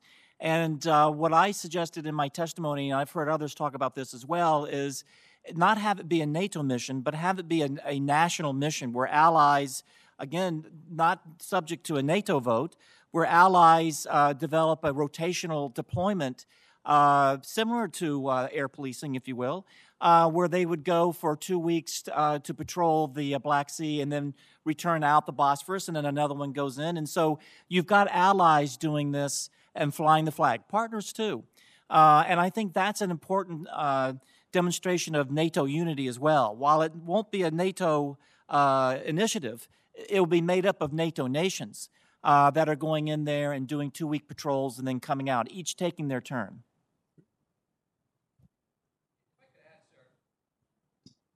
If I could add, Senator Barroso, yes, please. When I think of moving forward with our NATO presence in that region, I would say, one, let's put an intelligence fusion cell there. So it could look at the full spectrum of challenges: informational, cyber, military, economic. We have such a cell in Naples today, looking at Africa and the Middle East. We should have one in the Black Sea. In addition to expanding our maritime naval exercises and operations in the Black Sea, we ought to really upgrade what they call NATO's joint tailored force presence, which right now is just a headquarters element. In the Baltic, we have an enhanced forward presence, which is 4 NATO battalions in Poland and 3 Baltic states. We need more than just a headquarters element in the Black Sea region. We need a headquarters element that's also got actually land battalions, combat battalions there, coastal batteries, and a more robust naval presence. And I would reinforce that with the U.S. Brigade Combat Team in Romania and Bulgaria. That is the kind of presence that we need. If we can't do that because Turkey blocks us, these are initiatives we could do with coalitions of the willing in the alliance. And sometimes that's the thing you do to get the alliance into that gear. Dr. Polyakova? Just a small add to my colleagues, just to second the idea of establishing an operational hub, an intelligence hub, whatever we want to call it, to respond to full spectrum warfare and to assess full spectrum warfare across the Black Sea. I think this is exactly something we have to do. We have to do it, and I don't think it would take a huge amount of resources. And as all of us seem to agree, Romania seems to be the most natural place to do so, given the level of Romania's engagement in the region and its investment. And just very, very quickly on the tailored forward presence, the TFP, it's just not enough at the end of the day. And we have to rethink it because it hasn't even been implemented at that lower level that's below the enhanced forward presence that we have in the broader Central Eastern European region. Yeah, it does seem like most of the activity we have is coming out of Signorella in Sicily to do the observational work with the NATO headquarters there as well as U.S. base. Yeah, all right. All right. I would agree with that. Okay. Thank you. Thank you all very much. Thanks, Senator Barrasso. You kind of stole my thunder because I wanted to actually ask about those same Baltic state air patrols, but I'll take it from a slightly different position. When I first heard of that, and I never got the specific figures, but it sounded to me like the Baltic states, by and large, were paying for it. Maybe it was a dollar for dollar type of a situation, but to me that was a complete win-win situation. They wanted a U.S. or NATO presence there. Obviously, every nation's strapped for financing. Every nation's talking about, let's do nation building at home. So here you had a win-win situation, and I would just ask the same thing. Why not replicate that? Senator Shaheen and I just met with the Romanian ambassador, and in my briefing, we heard something about 1,100 troops kind of on a rotational basis, and as every nation in that region just about always asks us, we want more U.S. presence. It provides, I guess call it a tripwire, but it provides security. It makes a lot of sense. And from my standpoint, I think it's probably worth the U.S. investment just from again, where we can provide stability. It's just so much cheaper to keep a nation or a region stable as opposed to having to deal with a big mess. So if that's not possible, what possibilities are there? I mean, what opportunities are there to have these countries, whether they're NATO allies or not, basically fund the presence of whatever military force they can make the arrangement for? I'll start with Mr. Townsend. Thank you, Senator. I was very much involved in that Baltic and also in the Black Sea arrangement with these nations to pick up a lot of the tab in terms of logistics and support for U.S. forces when they deploy there. And I'll say that in Romania, we are seeing quite a bit of investment by the Romanian government in their MK base, as well as some training areas also, so that they are building the infrastructure, the barracks, they're lengthening runways, they're doing things. And we're doing the same through the European Reassurance or European Deterrence Initiative that we early on began to fund some of those upgrades that the Romanians have now taken over for us. So we are doing that, but I think there's more that we can do. And particularly having partners and allies there pick up some of those costs. I know in Bulgaria, for instance, there's a big exercise area that we built there, Novo Selo, and the Bulgarians are paying for a lot of the logistics and support for that. But I do believe we can do more. Both all my colleagues and I have talked about ways that we can have NATO put in a command structure there and have a headquarters, where we can have a NATO battle group there or an armored brigade combat team, as Ian has pointed out. And I think we've established the pattern there now and the precedent where if we do that, if we do deploy the forces, like in the Baltics, these the Black Sea nations can pay for the training areas, to instrument those, to build barracks, to build those logistic structures, and then to provide the support for them. So that as we deploy there, a lot of that burden is carried by the nation itself. So the pieces are there already. What we need to do is to stitch them together in a bigger way than we've done in the past. Along the way, we've talked about this, and then make it part of a strategy. And I hope that as we do the global posture review, maybe some of that will be reflected in how the Pentagon is looking at increasing force posture there from the United States and the role that the nations will play in picking up some of the bill. We put a lot of time and effort into cajoling our NATO partners to spend 2%. And I think we focus so much on the amount that we don't focus enough on how it is spent. So how much, not how it's spent. To me, and I guess the question is, are there ongoing, or have there been discussions in the past?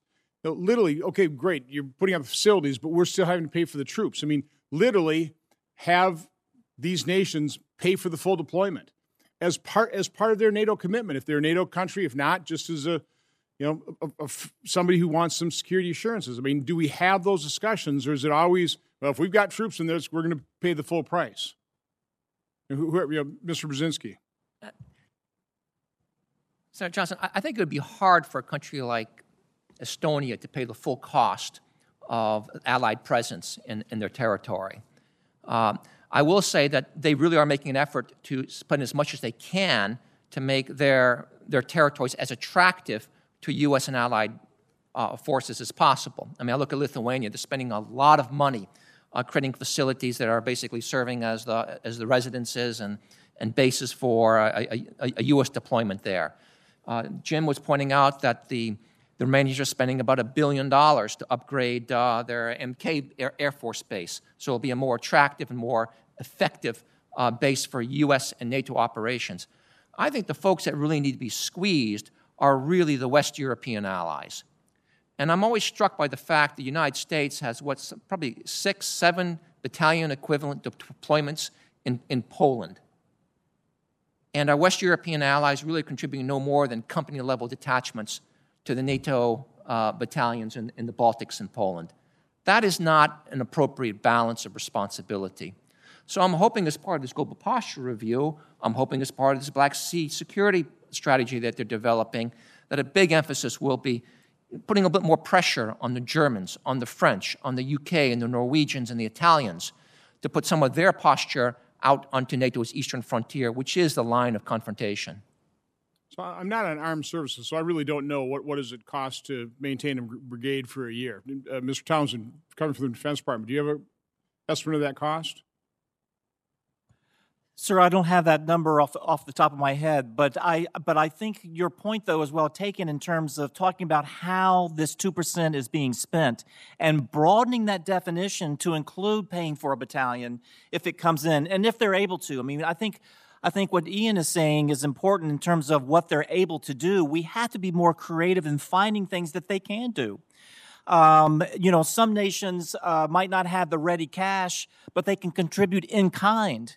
And so when we provide a battalion, we might have to pick up the cost of that deployment and the care and feeding of those forces, but the host country can pick up the other things, the utilities, the transportation. There's other things that they can do that are in kind and don't necessarily call for a cash layout that a poorer or smaller country might not be able to do. It's thinking creatively. So I get a sense that we just do not explore those possibilities robustly. Is that an accurate statement? I think that's an accurate statement, Senator. So, Ms. Polyakova, in your testimony, you talked about how Turkey and Russia are at odds in terms of Black Sea. Can you give us greater detail on that? Just very briefly, it's certainly a big historical issue between Turkey and Russia, and it really defines the relationship. The Montreux Convention, of course, allows Turkey control over the Bosphorus Straits, but Turkey also has seen Russia's occupation and invasion of Crimea as Russian overreach in the region, and they constantly see the other allies and the other potential partners as a tool for balancing against Russia. Turkey and Russia are the biggest military powers in the Black Sea, and both are trying to use the other countries to balance against the other. Again, as we know, Turkey also fears the leverage and pressure points that Russia wields over it when it comes to economic issues and Turkish exports to Russia, Russian tourism to Turkey as well, the potential influx of migrants from the Syria conflict, which the Russians can control. And of course, we can't forget the fact that Crimea had and continues to have a Muslim Tatar population that has been deeply repressed, and there is a Tatar minority in Turkey as well. And this has been a huge point of conflict between the two countries because of Russia's takeover of Crimea. So these are some of the issues that we see emerge in the Turkish-Russian relationship in the Black Sea. So why in the world would Turkey block NATO maritime patrols in the Black Sea? I mean, to me, they're just being surly, just being difficult. I think Jim can probably answer that. What's been interesting is that this idea in Ankara, and it's been there a long time, which is the Black Sea is their preserve. Mm-hmm. And so as allies, the United States included, come up with ideas and go to Ankara and say, what we'd like to do is these three initiatives. It doesn't even have to be a NATO initiative. It could be a coalition. The Turks are uncomfortable with having a lot of other nations in its backyard, in the Black Sea area. It's surprising, and it's a Turkish view out of Ankara that this is their sphere of influence, if you will, and they would rather. But let's face it, Russia rules it. Russia absolutely does. So they refuse to allow a counter to Russian rule of the Black Sea, basically saying, pretending they control it when Russia really does, and they won't cooperate with NATO to at least provide a counter to that. I think Erdogan sees more payoff by cultivating this relationship with Putin than by doing something at a lower level concerning the balance of power there in the Black Sea. Erdogan, in a sense, is riding the tiger. He is making these deals with the devil because he sees other things that he's getting from this relationship with Putin politically. And so he's willing to make these deals in order to curry favor, even though the cost is his relationships with the United States and with NATO. Most unfortunate. Madam Chair. Well, thank you. I know we're coming to an end of the hearing, but I wanted to follow up a little bit on Senator Johnson's question because I think it was you, Dr. Polyakova, who talked about the Turkey being at odds with Russia on the Black Sea was an opportunity for the U.S., and you may have addressed this while I was gone, but what kinds of initiatives do you think that lends itself to?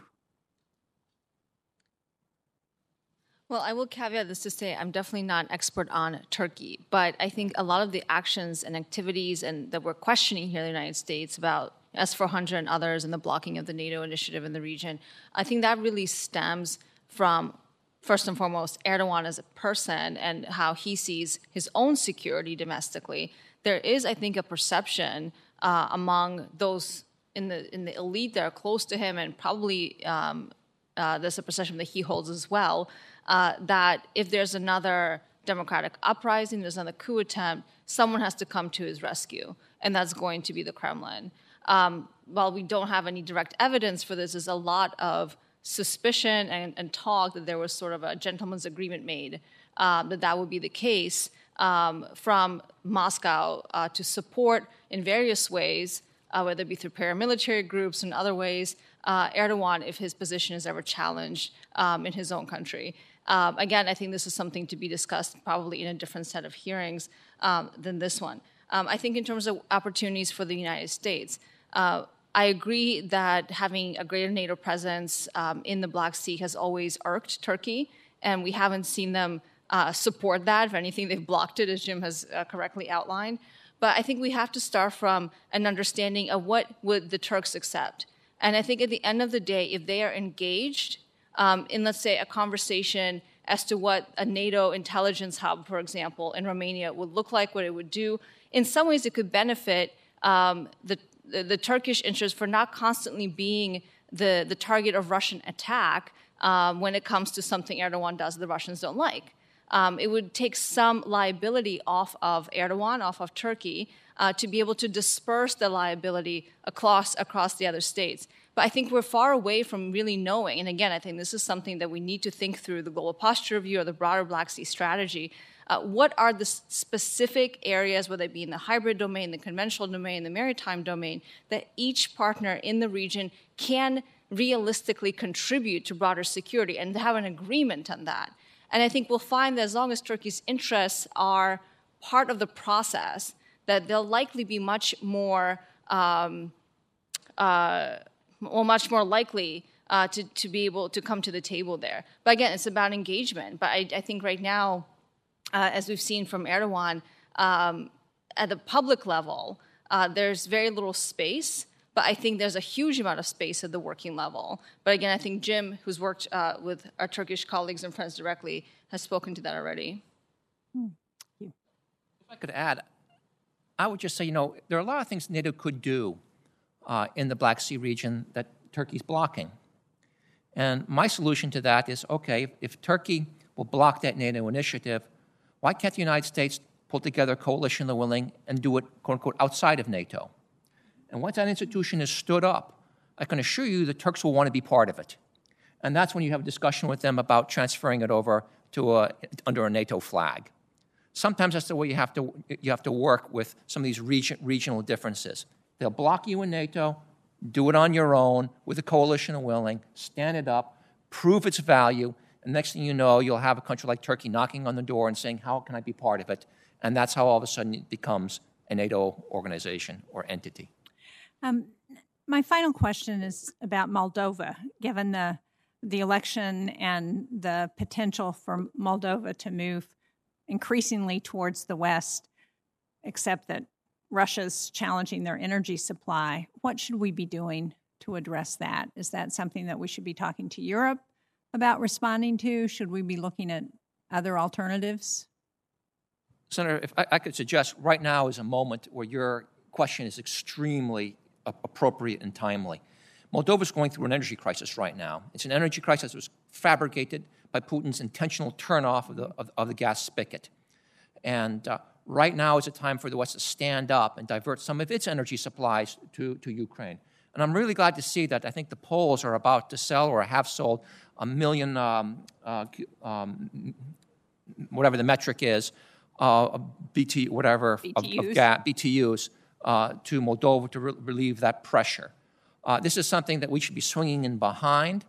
We should be encouraging the EU to swing in behind, because this is a clear example where Putin is using energy as a weapon. And if we want to kind of go lock in Moldova's transatlantic turn or shift, this is the time to do it through such action in response to this energy aggression by Putin. Oh, I couldn't agree more. It should send a real warning signal to Germany on Nord Stream 2 as well. Just to add, if I may, very, very briefly on that, you're absolutely right that we have to work with our European allies on the energy crisis in Moldova, because it's not just about Moldova, it's about the broader energy crisis that is looming over Europe. And certainly the Kremlin is driving that in a significant way. I was happy to see that there are agreements now being reached as Moldova continues to negotiate its gas contract with the Russian energy state giant Gazprom for reverse flows through other European countries. And that's a model, of course, that we used in Ukraine to get them off direct imports of gas from Russia. But the reality is that I think this is something where Europe needs to step up. You know, we can't, as the United States, always step in to solve these regional issues. And it's a huge problem. And I hope it'll be a wake-up call. I really do, to the rest of Western Europeans, as Russia continues to pressure European policymakers to turn on the Nord Stream 2 spigot, or they're continuing to hold out more gas imports to Europe, or gas exports to Europe, as Europe faces a huge energy crisis across the border, or across the season during the winter. But I absolutely think this is something that Europe needs to lean in on. And I think our role as the United States should be to make that very clear why this is important and why it should be something that the EU takes up and speaks very publicly about going forward. What makes this particularly critical now, and your question timely, is that this is the Russians testing us. This is the first test of what could happen this winter. And if we don't come in hard on this and united, U.S. and Europe, including the European Union, if we don't do that, then we're going to see a lot of this in the winter to come. And so I hope we tackle it that way. From what I can tell, the EU is taking this seriously, but it's going to call for some very clear-eyed and tough messages to Moscow in this very first test. And if we fail this first test, it's going to be a very cold winter. If I could add, this is the first test of the U.S.-German MOU on Nord Stream 2. And I'm watching very carefully to see how the United States and Germany are going to respond to this crisis in Moldova under this agreement. Because that agreement specifically said that they would stand up together and take action, punitive action, if Russia uses energy as a geopolitical weapon. And we're seeing that right now, and I'm unfortunately not seeing much evidence of that MOU being activated. Wow. A very important point. Thank you all very much. Did you have anything? I'd like to follow up on this, because this has always puzzled me. I've seen the pipeline maps. I haven't traced them all through, figure exactly what the exact supply situation is. I certainly understand opening up the Nord Stream 2 makes Ukraine and anybody supplied through those Ukrainian pipelines vulnerable to Russian extortion. But at the same time, you're opening up a new supply line, and to a certain extent, that reduces Russia's ability to. I mean, you got more supply, okay? So can somebody explain to me exactly how they are able to extort so many different countries? I mean, is it strictly the pipeline through Ukraine and which countries that pipeline is in other words, how did they shut off Moldova? Is that pipeline coming through under the Black Sea or what? Did you understand the question? Well, what I understand the situation is that the Gazprom's storage facilities in Europe, in Central Europe and Western Europe, have been allowed to go down to levels that are altering now the market price for gas. And they have the capacity to fill those tanks up and therefore all of a sudden push the price back down. They are consciously not doing that. And every analyst I read says Russia has the production capacity to do that, which leads me and many others to conclude that this is a geopolitical move in response to Nord Stream 2 and is an attempt to kind of force Central European and West European gas buyers back into long-term contracts that Russia wants and that we've been pushing. But there are other sources of gas and oil, or is Russia that dominant? They're that dominant because a gas pipeline is just much easier and can carry that much more capacity than LNG tankers that come from the United States, from Qatar, or Australia for that matter. If I may, we're very far away from being able to have, for example, U.S. LNG exports fill a significant part of European energy demands. Russia is the main exporter of energy to Europe, broadly speaking, still, and it dominates. Again, so Russia always has had that capability. How does adding Nord Stream really increase their ability to do this? Well, sorry, go ahead. That is the crux of the issue because, of course, we're talking about Nord Stream 2, but there's already a Nord Stream 1, which Nord Stream 2 just mirrors the path of Nord Stream 1. And honestly, if we look at every single assessment, the Nord Stream 2 project is completely irrelevant economically because the most direct route to deliver Russian gas to Europe is through Ukraine, the existing pipeline in Ukraine, which can deliver as much demand as Europe needs. And that's why Nord Stream 2 has been this massive geopolitical project because it avoids the most direct route. So it gives Russia capability to now deliver Europe's full energy needs in the gas sector without ever passing through Ukraine as soon as Nord Stream 2 comes online fully. There have been many, many discussions of other potential pipeline projects that could diversify reserves that would not pass through these countries. There's the Trans-Caspian pipeline that would actually develop some of the potential gas reserves in Turkmenistan and deliver it to Turkey and then to Europe. But this project has not gone off the ground. There's a lot of problems with it. These pipelines take a very long time to build.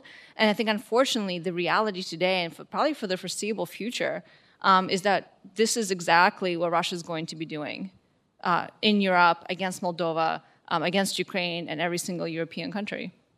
But again, so I definitely see how Nord Stream 2 puts at risk Ukraine and anybody serviced through that Ukrainian pipeline. But other than that, I don't see how it increases their ability. I mean, they're kind of slitting their own throat long term because the less reliable supplier they are, the more people are going to be incentivized to set up those LNG pipelines and terminals, that type of thing as well. So anyway, it still remains confusing to me. So thank you. Well, thank you very much, Senator Johnson. Thank you to each of our witnesses today. Sorry about the votes and the sort of in and out of myself and other senators, but as you all know, I'm sure that's the way the Senate operates. But thank you all very much for your insights, and we look forward to seeing the Black Sea strategy from the administration sometime very soon. Thank you.